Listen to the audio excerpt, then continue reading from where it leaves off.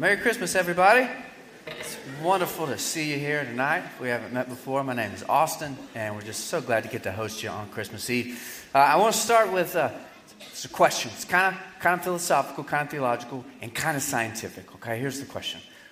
Why do you think that the universe is so big? This is one of my favorite images. This is from the Webb Space Telescope. We shot it up into the ether a few months ago, and this is an image of 3 galaxies, right? Not 3 solar systems, not 3 stars, 3 galaxies merging in the deep void of space. Now, according to our best current estimates, the observable universe is somewhere around 93 billion light years across. All right, so if you were traveling the speed of light, 186,000 miles an hour, it would take you approximately 93 billion years to get from one edge of it to the other, which in scientific terms means, well, it would take a very long time. Almost as long as it might take the Aggies to win another national championship, right? That's mean on Christmas Eve, I know. We might need longer. We don't know how long we're going to need for that one. But anyways, that's just the observable universe, meaning that little piece, that little bubble of the universe that we can see using the tools of modern science. But there's a whole lot more universe out beyond that bubble of what our scientific tools can see. And part of the problem is that the edges of the universe are expanding faster than the speed of light, which means that the edges of the universe are running away from us faster than their light can get back to us, and we kind of need light to see. It's one of the limitations of being a human, which means we'll never be able to see the actual edge of the universe, which means we will never be able to know how big the universe actually is. And so think about this. I don't want anybody to freak out or pass out, okay? We don't have room to get you out of here, but think about this. Every second, the universe is expanding by over 186,000 miles in every direction. When I say every direction, I don't just mean north, south, east, west. I mean 360 degrees, okay? And so check this out. We'll count this out. Ready? 1 Mississippi, 2 Mississippi, 3 Mississippi. The universe just expanded by 500,000 miles in every single direction, which is the equivalent of about 70 Earths being added in every single direction every 3 seconds. Do you ever trip and fall and not know why? Right? This is why. So how big is the universe? Well, Sarah Gallagher, she's an astrophysicist at Western University in Ontario. She answered this question probably about as good as it can be answered when in a recent interview she said, and I quote, "It's really freaking huge." That's the scientific description of how big the universe is. Kids, don't talk like that. That's how the scientists talk, though. And I was talking with my boys about this not too long ago. They're 6 and 8, old enough to have these existential conversations. And so I asked them, hey, why do you think that God made the universe so big? And one of them answered, and he said, well, I think that God made the universe so big because he wanted to show off a little bit. A little divine flex. I thought it was a pretty good answer, because if God, the infinite creator of space and time, the sustainer of all reality, the source of all truth, beauty, and goodness, if that God wants to manifest a little divine swagger in the form of this expansive and always expanding universe of ours, then he's certainly well within his rights to do so. That's a good answer. And the second one answered, and he said, well, I think that God made this universe so big because he wanted us to know that he had lots of room for us. And there's something about that simple little answer that struck me as so profoundly true, because y'all think about it. What is creation? Okay, this world of ours, this universe of ours, this fabric of space and time that we inhabit, what is it all except God making room for us? Because I don't know if you know this, but you and me, we don't deserve to be here. We don't need to be here. Our lives and our very existence is utterly unnecessary, right? Because God, by definition, does not and cannot need anything. It's what it means to be God, which means that God does not and cannot need us, which means, do the math there, carry it over, we do not need to be here. There's no good reason for us to be here. And yet here we are. Why? Well, the best answer I can come up with is because God wanted to make room for us. And this, in a lot of different ways, is the most basic, simple, and important story that the Bible tells. The story of God finding a way to make room for us. And this is a pretty complicated story because, as it turns out, we're not very good tenants. we're not very good roommates, this room that God has given us. Think about it. God creates Adam and Eve, puts them in this garden called Eden, and he gives them so much room. Y'all, they have so much room. They get to name the animals. They don't have to wear clothes. I'm a big fan of clothes. They didn't have to wear clothes. They can eat from every single tree in the garden. Who knows how many trees were in the garden? Thousands, hundreds of thousands, millions, billions, trillions, zillions. Who knows how many trees? They can only not eat of what? One tree. And so what do? They eat from the one tree. Of course, they eat from the one tree. And so God makes room for Adam and Eve. Then Adam and Eve kick God out of the room because they want to do things their own way. And then what's the first thing that happens once God gets kicked out of the room? Well, Adam and Eve, they kick each other out of the room, right? Start separating from each other, blaming each other, shaming each other. In summary, God makes room for us. We don't make room for God. We don't make room for each other. And increasingly, we inhabit a world where there does not appear, where there doesn't feel like there's any room for us. Because have you ever had that feeling? Right? That feeling that there's just not a place for you. That feeling that as big as this big old universe is, there's not a seat for you in it. Now, I bet you do. Because I have this theory. Actually, it's more than a theory. It's a very deep conviction I have that no matter how much you grow up, no matter how mature you like to think yourself, no matter how strong, tough, confident you like to think yourself, imagine yourself down deep inside every single one of us, there is this insecure, pimple-faced teenager standing alone in a middle school cafeteria, anxiously scanning the room for a seat. Does this give you middle school PTSD? I'm telling you, I've seen a lot of tough people, but I'm telling you, down deep inside, you get them talking a little bit, they're just standing there with that little tray hoping somebody's got a seat for them, man. And of all the details in Luke's version of the birth of Jesus, the one that always jumps out to me is the sparse little description we get of the circumstances of Jesus' birth in verse 7. We'll read it again. And when she, Mary, gave birth to her firstborn son, Jesus, and she wrapped him in cloths and she laid him in a manger because there wasn't any room for them in the inn. Now, if you are unfamiliar with ancient Near Eastern architecture, and you could be forgiven for not being, this is a picture of what the house that Jesus was born in probably looked like. Standard ancient Near Eastern homes. You see, it's 2 stories. The top story was the upper room. It was the guest room. So when guests came over, they got the upper room, a little privacy. And then the bottom floor was comprised by 2 rooms that were open to each other. The first one was this big open living room, and then the second one was a stable filled with animals. And then separating the 2 rooms was a low, maybe 2-foot high wall. That was the feeding trough. So you literally just poured the food in, animals just stuck their head in, and they ate dinner with you, right? And so when we read that Mary and Joseph laid Jesus in a manger because there was no room for them in the inn, what this probably means is that Mary and Joseph have come to Bethlehem for this census, but there aren't any guest rooms. Right? That they're all filled because everybody's in Bethlehem for the census. And so then Mary has to stay in and give birth in either this first floor open living room filled with people or the adjacent stable filled with animals. Now, I know that some of you are a bit more, we'll call it organic in your medical sensibilities. Maybe the idea of this at-home birth experience sounds very romantic and rustic to you. But have you ever seen a baby born? I've seen 3 babies born, and I got to tell you, the thought of a baby being born in a crowded living room on Christmas Day does not sound very rustic or romantic to me. It sounds terrible. Can all the ladies, can I get an amen? Doesn't sound like a good time. In fact, y'all, we managed to get our hands on some very rare footage of a first century birth, just so you get a feel for what it was probably like when Jesus was born. We'll check this old footage out here. One more time. 1, 2. Oh no! You all right, buddy? One second. What did he look like? I shouldn't have gone in there. Don't go in there. Promise me you don't go in there. I'm sure it was exactly like that.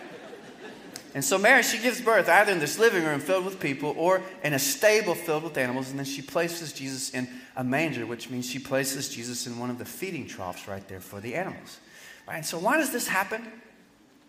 Why is the Son of God placed in a feeding trough for a cradle? Well, what the text says is this happens because there was no room for him. Right? That Jesus came to us and we did not receive him, we did not welcome him, we did not and we could not be bothered to make room for him. I tend to think that John, the writer of the Gospel of John, had this in mind when he says in John 1, 9 through 11, now there is the true light, that's Jesus, which coming into the world enlightens every man. He was in the world, and the world was made through him, but the world did not know him. He came to his own, and those who were his own did not receive him. And of course, this is not just something that happened once upon a time on Christmas Day. No, y'all, this happens all the time. All day, every day, God comes to us, and we do not welcome him. We do not receive him. We do not, and we cannot be bothered to make room for him. Now, maybe at this point you think, well, Austin, this is a presumptuous man. You don't know me. You've never met me. You don't know what I got going on in my life. You don't know that God is, coming to me and I'm refusing to make room for him. You don't know me. And that's fair. I don't know you. I do know a lot of you. But a lot of you I don't know. But I do know that you're a human. Yeah? Have I read the room correctly? I think so. And I know that if the Bible is to be believed, and I tend to think that it should be, that we humans, even the best of us, we constantly refuse to receive and welcome the very God who has so graciously made room for us.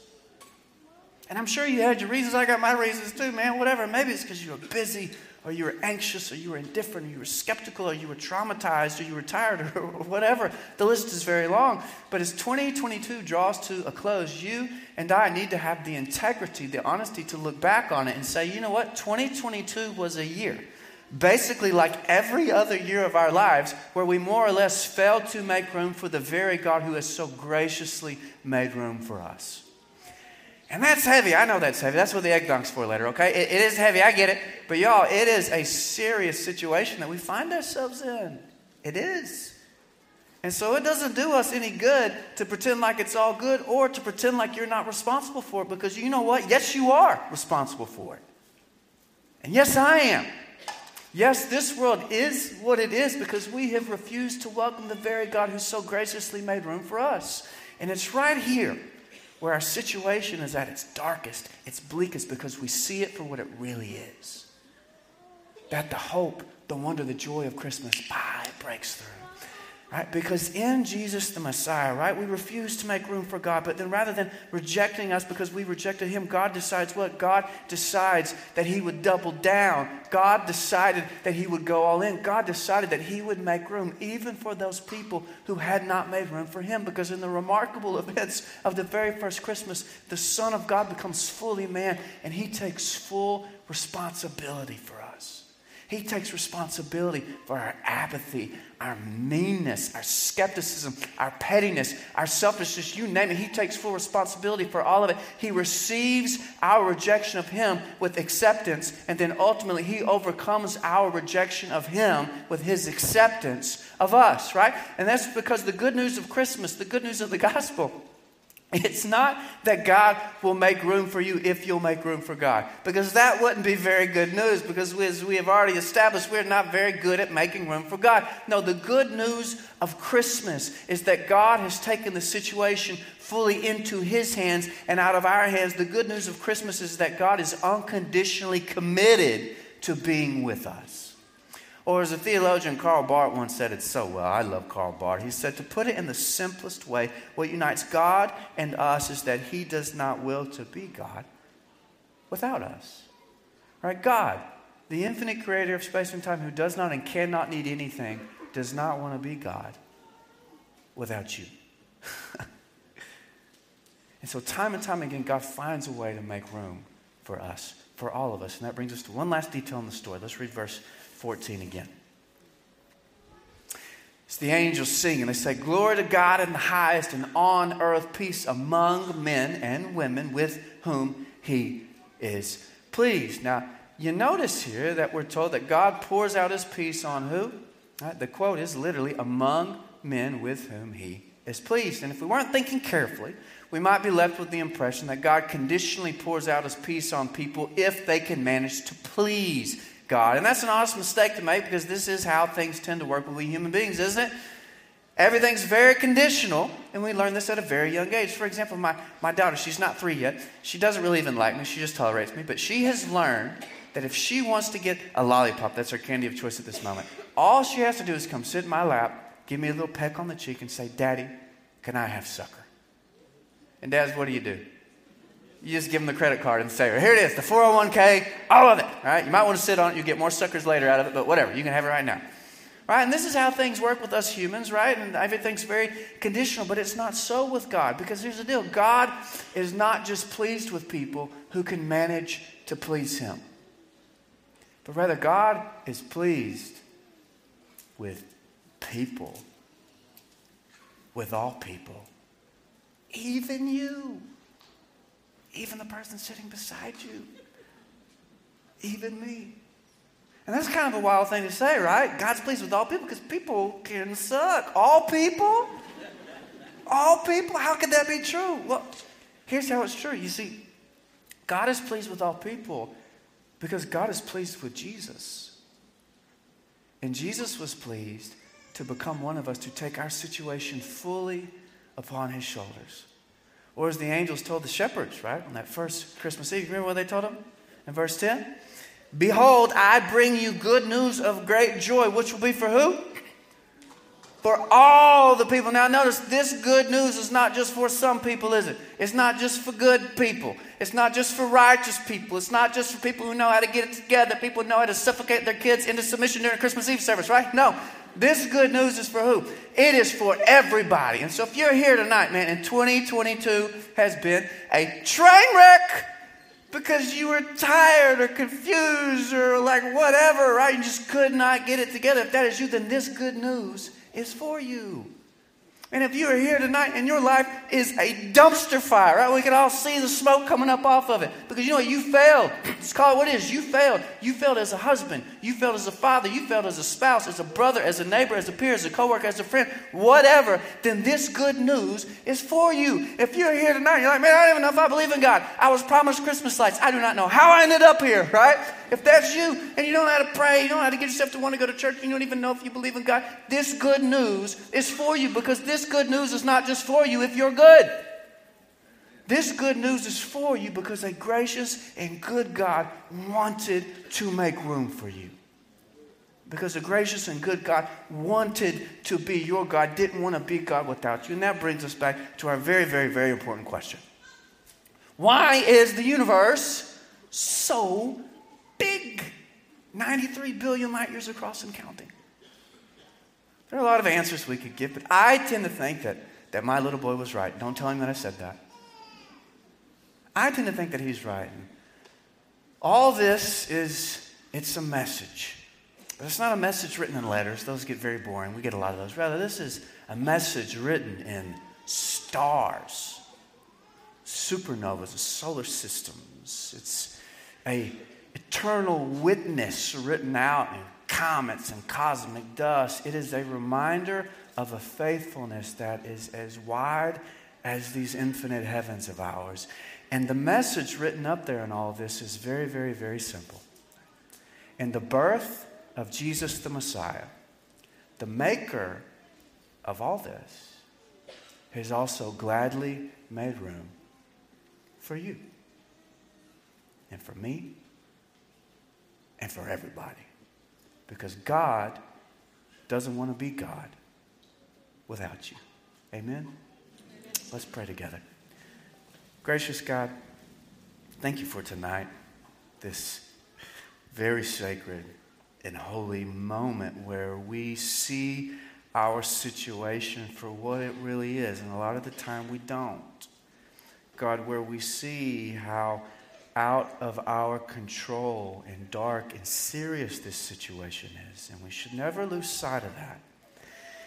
And yet, instead of rejecting us because we rejected you, instead of pushing us away because we could not be bothered, because we cannot be bothered to make room for you, you did not reject us, God. Rather, you went all in.